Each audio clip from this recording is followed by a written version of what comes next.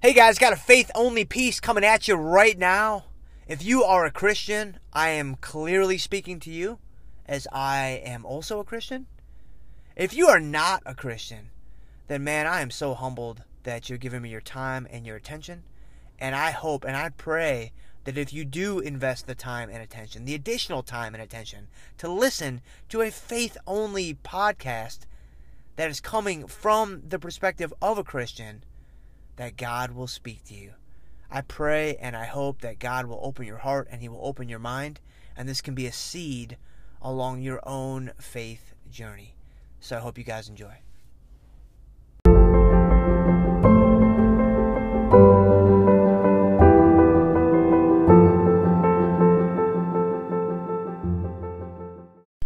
Jim Schultz here for the F Cubed podcast.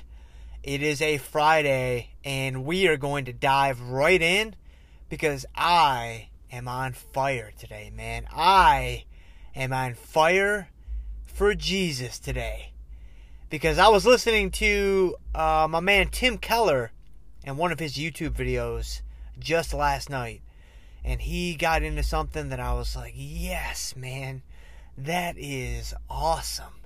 And, if you guys have listened to the podcast at all, or my own YouTube videos or whatever, you know that I love me some Tim Keller, man. He has had an incredible impact on me and my faith journey and just my own walk and my own understanding of Christianity. And so not surprisingly, last night I took an absolute gem from one of his YouTube videos. So the YouTube video that I got this idea from was called, I believe it was called A Gospel-Shaped Life. And Tim Keller was kind of talking about the 4 things that go along with a gospel-shaped life. And he said one thing that I want to expound on here today. He said, let's never forget that the gospel is news. It's not advice. It is news. It is not counsel. And I thought about that. And he obviously, expounded on that himself and went off in just an excellent direction and making some incredible points. But I wanted to take that one idea and I wanted to offer up kind of my own version of this that is very much a spin-off from Tim Keller. But definitely, man, if you want to pause or end this podcast now and go search for that YouTube video, you will probably glean more value from, what he had to say than from what I'm going to say, here now. But nevertheless, if you are sticking with me, here's what I got. So news, when news happens, right, we consume it. We digest it.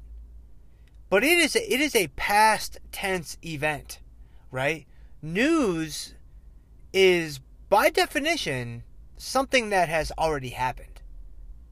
And so it is in the past. We consume it. We digest it. We might act because of it. We might feel motivated or inspired to take some course of action as a result of the news that we just consumed, but that might not necessarily be the case, right? It might just be something interesting. It might be entertaining. Sorry about that little interruption, but I got a phone call in the middle of my podcast, man. People need to know that I'm getting work done over here, man. They need to leave me alone for 10 minutes, but nevertheless, news is something that you consume, you digest, and yes, you might act as a result of it. But that's not necessarily the case. Now, let's contrast that with advice. When you are given advice, how does advice usually begin? Right, a news story can begin any number of ways. But again, it's going to be a past tense, recollection. Well, it's going to be a recollection of some past tense event. But advice almost always starts the same way. You should fill in the blank. You should eat better. You should give to the poor. you should honor your father and mother, right? You should, whatever it's going to be. That is utterly different from news. Because again, yes, someone might give you advice. Someone might give you counsel. And you might be seeking out advice or seeking out counsel. And after hearing someone's advice or someone's counsel, you might still feel motivated or inspired. But the key difference here, right, everything is kind of the same so far other than the fact that it starts with you should, which brings me to its primary difference. When you hear advice, when you are given advice, there is inherently a burden that is now placed on your shoulders. There is inherently, this feeling of, man, I should do something. I need to act. Action needs to be taken on my behalf because someone said I should eat better. Because some random guy on the internet on this podcast that I just found said I need to save my money and invest. I don't really think I should listen to him because he's kind of a whack job, but that's what he said. So now I kind of feel like, man, I should do this. Think about how different those things are. When I read or consume news, I don't necessarily feel the same burden. Now, I'm not saying that it will never happen, because there may be some news stories that are so powerful and so impactful that you actually do kind of almost guilt yourself into placing a burden on your shoulders, which then motivates you to act. But the very nature of advice, of, the structure of the whole concept, is that it is going to place a burden on your life. Well, I really think, and this is kind of obviously getting back to a lot of what Tim Keller said, but I think that a lot of people look at religion as a whole as advice or counsel. I need to do X in order to get Y, or I need to do Z in order to improve my life, right? I think that that's a pretty fair assessment of religion as a whole. I think a lot of people look at Christianity through that same lens. They say, I need to do X so that I can get Y. I need to honor my father and mother so I can gain favor with God. I need to give to the poor so I can gain favor with God. I need to not lie or cheat or steal so I can gain favor with God. When the reality is this: the gospel of Jesus Christ is good news. The gospel of Jesus is news. It's already happened. It's not upcoming. It's not even present tense. Not in this application of the idea. Obviously, Jesus is all around us all the time, but that's not really what I want to focus on here. The gospel, the message, the news that Jesus came, He lived, He died, He rose again for you, for me, for us all, has already happened. And so the incredible thing about that is this: there is no burden. There is no you should. There is no you ought to X. The reality is, He has already done everything for you. He has already done everything for me. We don't need to act to gain favor with God.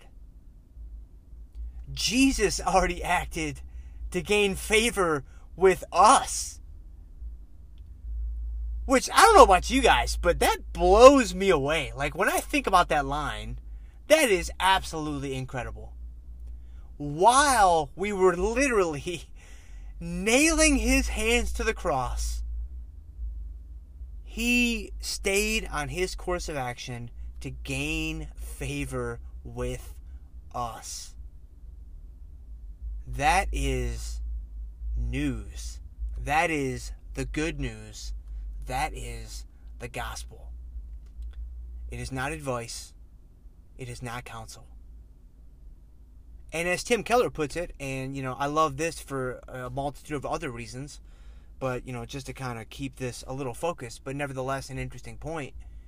Tim Keller says, another thing that is really interesting about this whole thing is this is why, or what separates Christianity from every other major religion that exists. Every other major religion that exists. And again, don't take my word for it, because I'm not nearly as educated or knowledgeable about Christianity as Tim Keller. I probably never will be. But Tim Keller reminds us that this is what separates Christianity from every other major religion. Every other major religion says, here's what you should do to get God. Here's how you need to act to get God. Here's how you need to behave to get closer to God. Here's a checklist. Knock these things out, and then you got a shot. And then you got a chance. Christianity says, no. Here are all the things that God has already done to get you. You don't have to act. You don't have to do a single thing. It's already been done. That's it, man. It's news versus advice. And so I hope that lifted your spirits heading into the weekend. I hope you guys have a great weekend. God bless you all. We will see you guys on Monday for a motivational piece that, not surprisingly, I have no idea what I'm going to talk about, but I will figure it out in the next 72 hours. And I will see you guys then.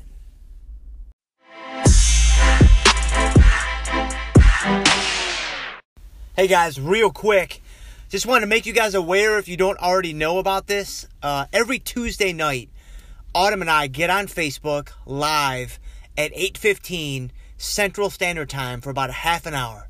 And man, we just answer questions. We have an open discussion about all things fitness, finance, and faith. And we've been doing this for all of 2018, and it's been a lot of fun, and we really look forward to it every week. And so I wanted to make you guys aware and invite you guys to join us on the next Tuesday. As your schedule permits, man. We're all busy. We're all super busy.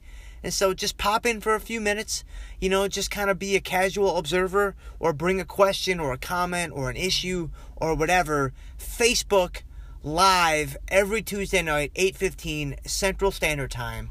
I will see you guys there.